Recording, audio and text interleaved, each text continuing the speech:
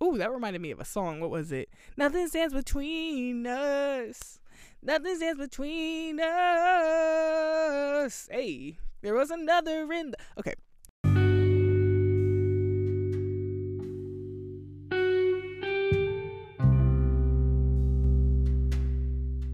What is up, y'all? Welcome back to the Wrestle to Rest podcast. This is your host, Tiara Benedetto, and this is episode 4.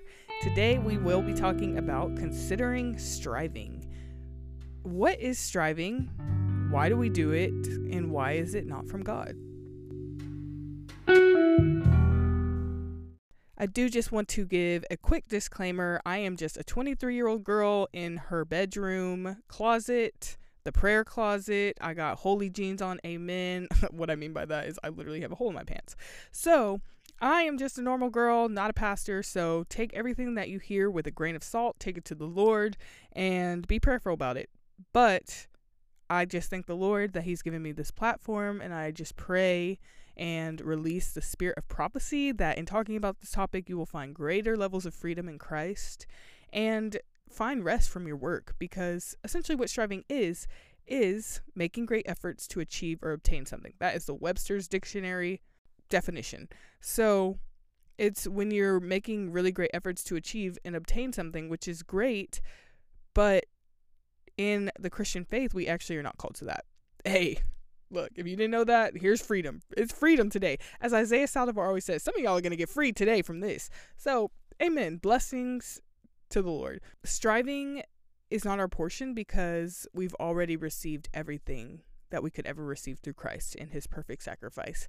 He lived a perfect life so that we could stand in the place of righteousness, and that was a free gift. There was nothing that we could have ever done to earn it. It's by grace through faith that you've been saved. And so as I was planning for this episode, I felt that these were the 2 points that were coming up for me, and it was like, what about this? But also, what about this? And so they're not really opposing, but they're kind of hand in hand when it comes to striving personally. So I think that there's an element of trying to work for his presence, his love, and his inheritance. So like trying to receive his affections. But then I also think there's a point of working for God and not from God. A lot of us work in our own strength to try to please God when we've already pleased him, and we're really just called to enjoy and share in what he's already doing. And so we will talk about that a little bit later. But a quick word of prayer. Lord Jesus, I just thank you that you are the faithful one. You are the one that holds on to our inheritance. Well, thank you, Jesus. That's 1 Peter 1, I believe. And I just thank you, Lord, that you store our inheritance for us in heavenly places, that we don't have to work for your love, but that you've given it freely by your Son. And I just pray that you would open our eyes to the beauty of resting in you, the beauty of abiding, and would you just impart to us further our inheritance in you. In Jesus' most mighty name, I pray, amen and amen. So the first point I want to talk about a little bit is trying to work for his presence. So when I was a kid, I do want to share a personal example. When I was a child, I had both a mom and quote unquote a dad in my household, but this father figure was not very receiving of me. I always felt like to get his attention, I would have to do something that was like a value, like a celebration type of thing. And I felt like I really had to work to get his attention. And I feel like that really caused me to act out a lot in a lot of my relationships, especially with teachers and things. Like if I could get attention from people, then that's how I felt loved and how I felt like people would come near to me. And I think that further manifested into me being like the people pleaser, like the most outgoing person in every room. I always felt like I had to earn people's attention, earn people's love by always being there for them or being the person that they wanted me to be. And I'm just so thankful that the Lord has shown me that that's not Romans 8:15. It says, the spirit you received does not make you slaves so that you live in fear again.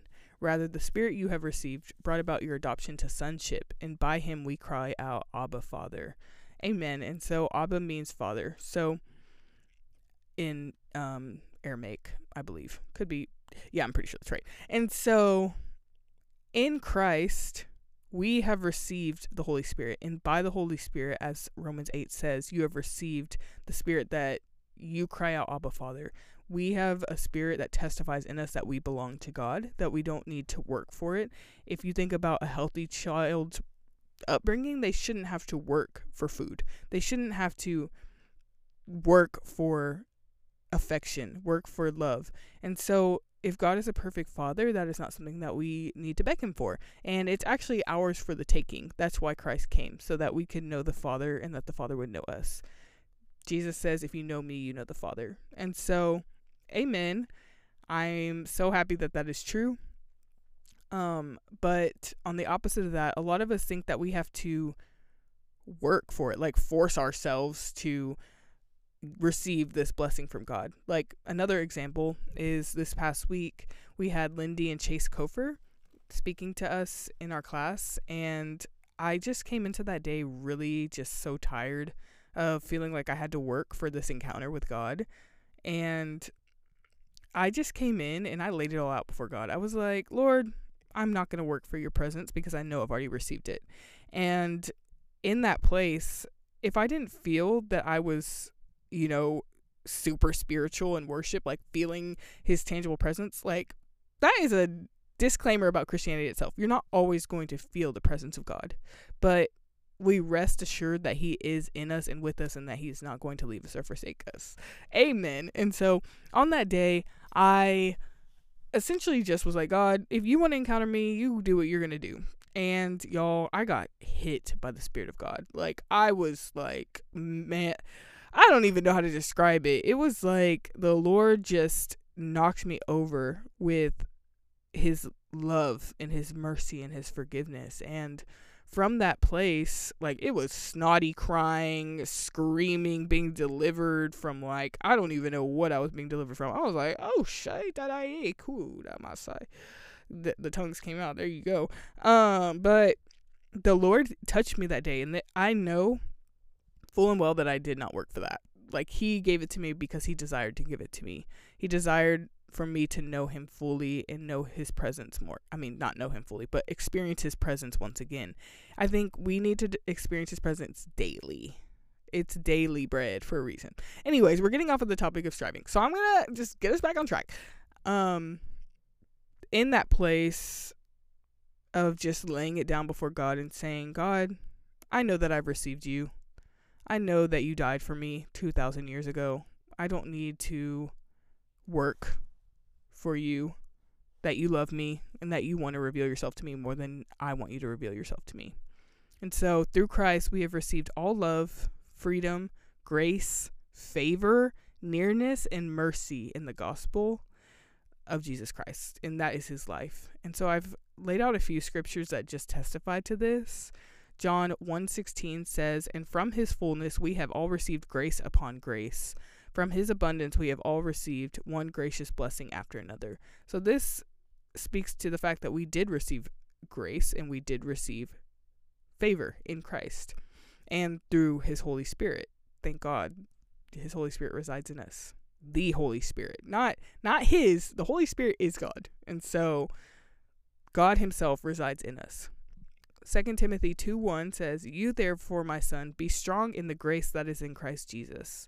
So in Christ we have grace, and we can stand strong in that grace that is given through Christ. And we know that we are one with him by his death, his burial, and his resurrection. Lastly, that was the last scripture that I have for that. But I know that there is a scripture that says we have been brought near by the blood of Jesus, that the blood of Jesus is the reconciliation that we have to the Father, because there's nothing standing between us and the Father anymore. Our sin does not stand between us. And so, that reminded me of a song. What was it? Nothing stands between us. Nothing stands between us. Hey, there was another in the fire by House Fires. If you don't, no, it's not House Fires. It's Hillsong. Yes. Hey, get into it. Okay, so why do we strive for what we already have? Like, if this is not right, why do we do it? It's because we don't know that we have it, or we don't accept it, which in other words is unbelief. Whoa, yeah, that's unbelief. If you don't believe that it's already been given to you is unbelief. And hey, I'm preaching to the choir because, baby, I literally went into a spiral of unbelief this whole day, y'all. Like, it has been attack after attack in unbelief. And so I'm not above anybody in unbelief, but when we don't believe God for who he is and we are not completely sold out for what he said he has given, then we are in unbelief. And I do want to like kind of share the Greek wording for that because I looked it up. I used the Blue Letter Bible now that I figured out how to use it. I feel like the platform was so confusing in the beginning, but now that I've figured out how to use it, I've been looking up the Greek words for things because I like to have a firm understanding of what I am reading, because it was originally, the New Testament was originally in the Greek. And so, yes, let's read that. The first word that appeared is aposteia. Could be saying that wrong. Apostia. And that is, what that translates to is unfaithfulness or faithlessness. So in this, I kind of want to just debunk what unbelief actually is. When they say unbelief in the Bible, what do they mean? So it's lack of faith. Wow. Okay. I mean, that seems obvious. But the second one says it's aposteo, and it says want of faith or unbelief, showing and withholding belief in the divine power or in the power of the promises of God, in the divine mission of Jesus Christ by opposition to the gospel. Heller, it's saying you're withholding belief. And that reminds me of Romans 1, where it says every person has known that there's a God, but they just choose to reject him. And in that rejection, our hearts are hardened more in unbelief. And so I think it's beautiful that it says withholding. Like, we have belief that something exists that is higher than us, but we just don't want to believe it's God. And I don't think that always has to do with us. I think a lot of times it's demonic oppression. The devil comes and tries to lie to us and say that God's not real, in a point where we start to believe it. Or we're like, in the garden, the first lie, the same lie that Satan has been using from the beginning is, did God really say? Did God really say? Doesn't look like he said that. Well, you didn't die. He said you were going to die if you ate the apple, and he didn't. So he must have been lying, and it's like, if we feel like, oh, I don't feel like God is near to me, we're saying that God must not be, which is not true. Usually it's our own hardness of heart, or our own sin, or our own mind condemning us, that we separate from God. So God is always near us. We just need to grab hold of his promises. And so I know that it sounds easier said than done, especially for myself, but the only way that we can miss out on God is by our unbelief or our rejection of him. He has already chosen us. We get the choice to choose him. And so we don't need to work for his presence and love.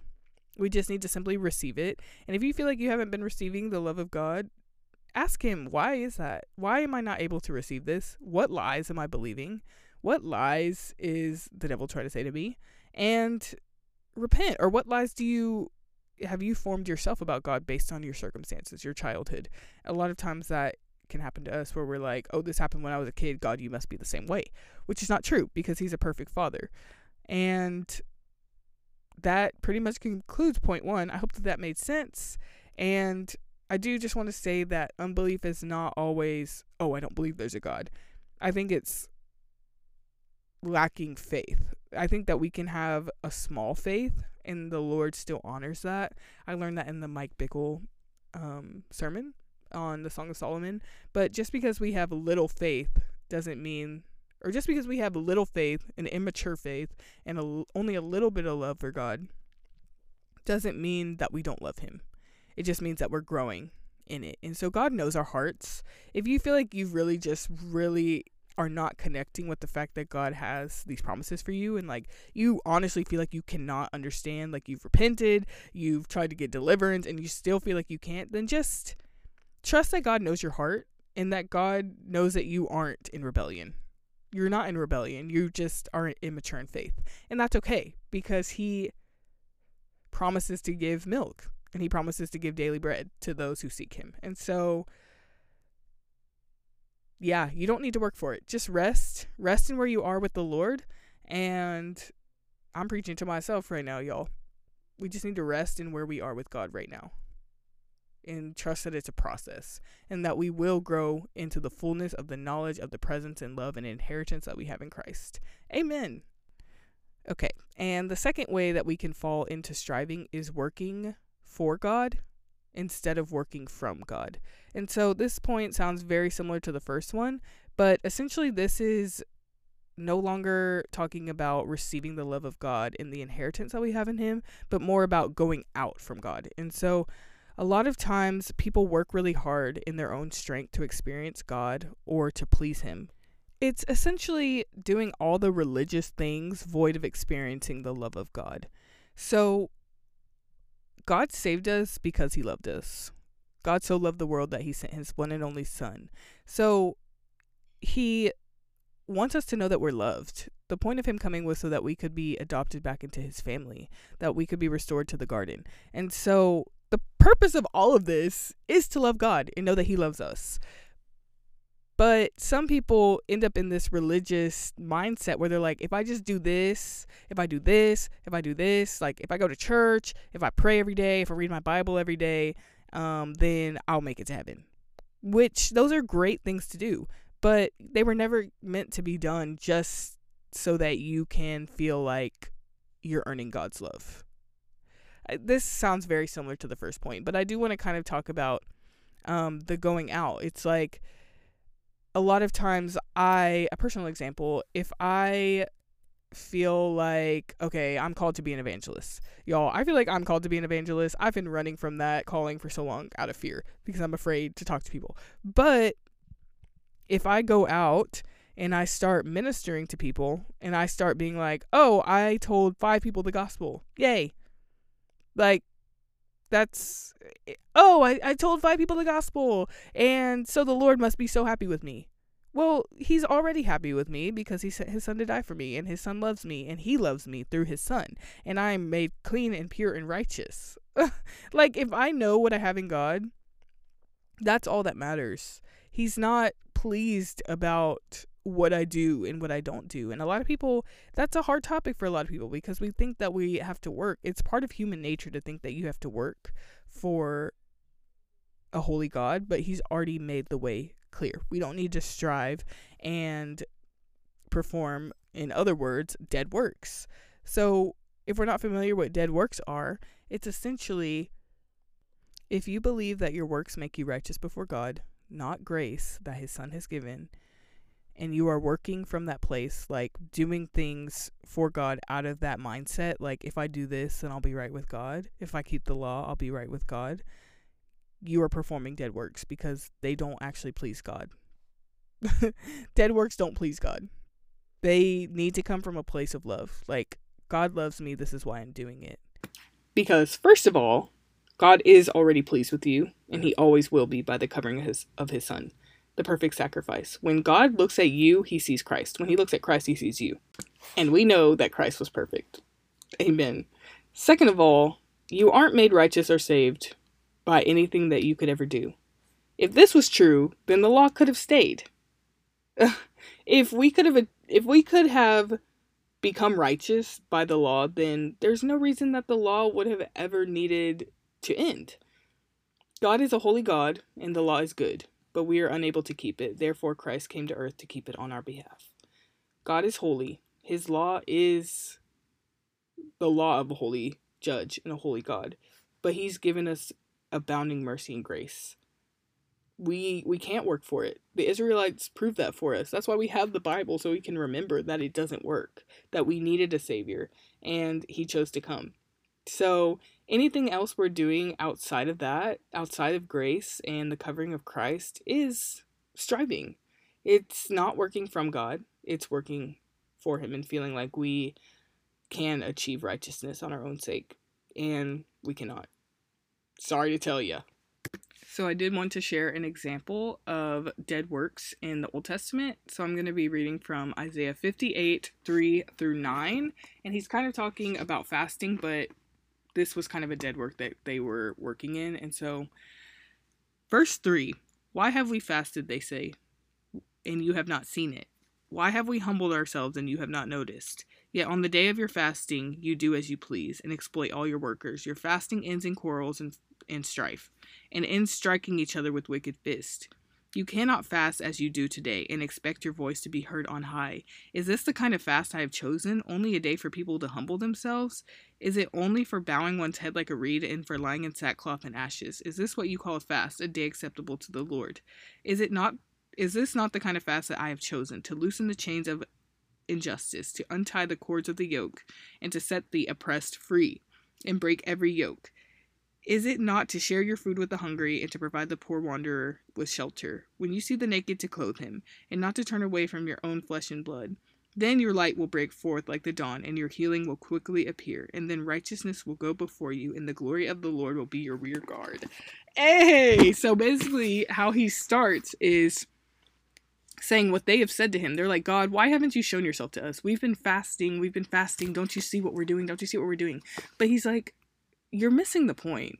The point is that you would free the captives, that you would not turn your back on your own flesh and blood. It would be that you would humble yourself. This is what he desires. You know, we do these things we think that God wants, but we actually don't know what he wants at all. He wants us to extend the love and mercy that he has first shown us. Not try to work for righteousness. Hey, so he's like, don't ask me why I'm not showing my face in your fasting, because you're doing it for the wrong reason. And that can extend into things in our own life. Like, God, why am I not successfully sharing the gospel? Why are people not coming to Christ? It's because you're not doing it out of love. You're doing it because you want God to say something to you and give you grace and blessing, which he wants to give you grace and blessing in those places, but it's missing the point. The point is that people would be reunited to him, and that you would know that you were loved by God enough to share it with others. Hey, y'all, I seriously, every time I make these podcasts, I'm like, am I making any sense at all? Thank you for bearing with me. I know that I have a lot of people that are listening. I know I said this in the last podcast, but honestly, y'all, as I make this podcast, I'm thinking about people who aren't like super in the faith, and I really just want to make sure that if they're listening to this platform, that they're receiving the true heart of the Father, and the true heart of the Father is love and not works. It is grace. It is mercy, and that he is a really good God. He's a just God also. Though he is gracious and merciful, he's just, and he will see to justice being fulfilled, even if that means that you're disciplined, you know? And discipline doesn't always look like punishment. These are the natural complications of your actions. Yeah. Thank you for bearing with this. But again, the Lord desires that we come to listen and not sacrifice. We talked about this in a previous podcast, but it's Ecclesiastes 5.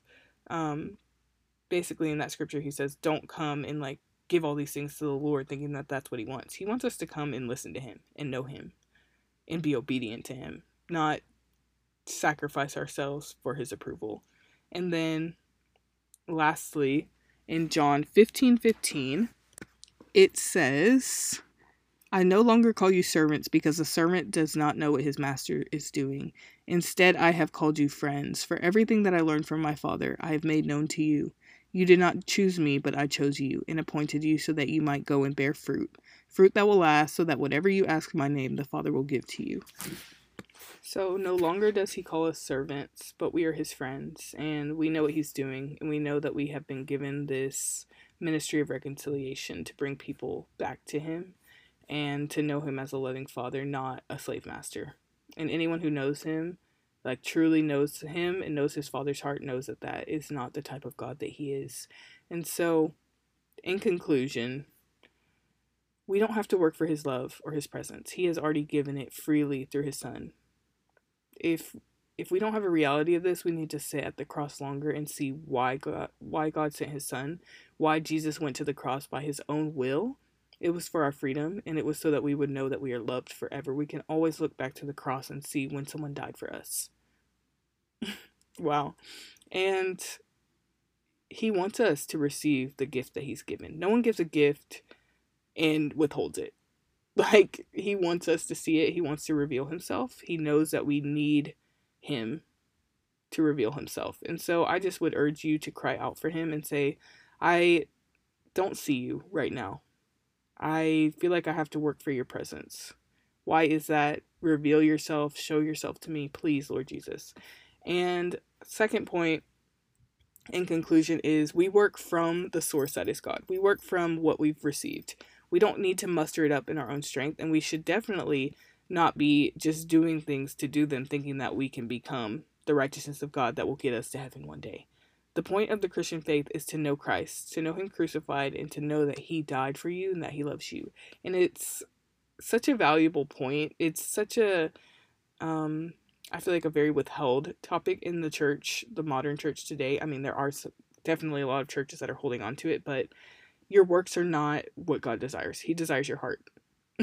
He desires your heart. He desires to know you, and works come second. You could do nothing ever again, and the Lord would still love you all the same. He has never loved you less than he does now, and he never will, because he's claimed you and marked you and sealed you. And that is, of course, if you're in Christ and have confessed Jesus as Lord. And I would encourage you to confess Jesus as Lord if your heart is stirring towards that right now, because the word does say, if you hear his voice today, do not harden your heart, because your heart, like we said earlier, unbelief will harden your heart to God, and it will be harder to see him even more. The more we reject him, the harder our heart gets, and the harder it is for us to see him.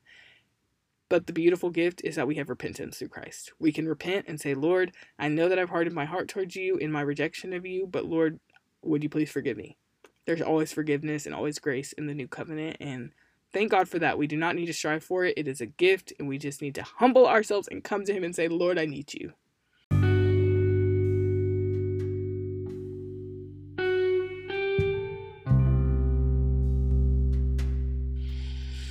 So, thank you for coming to the closet again. This is your host, Tiara Benedetto, and this is the Wrestle to Rest podcast. I'll see you next week.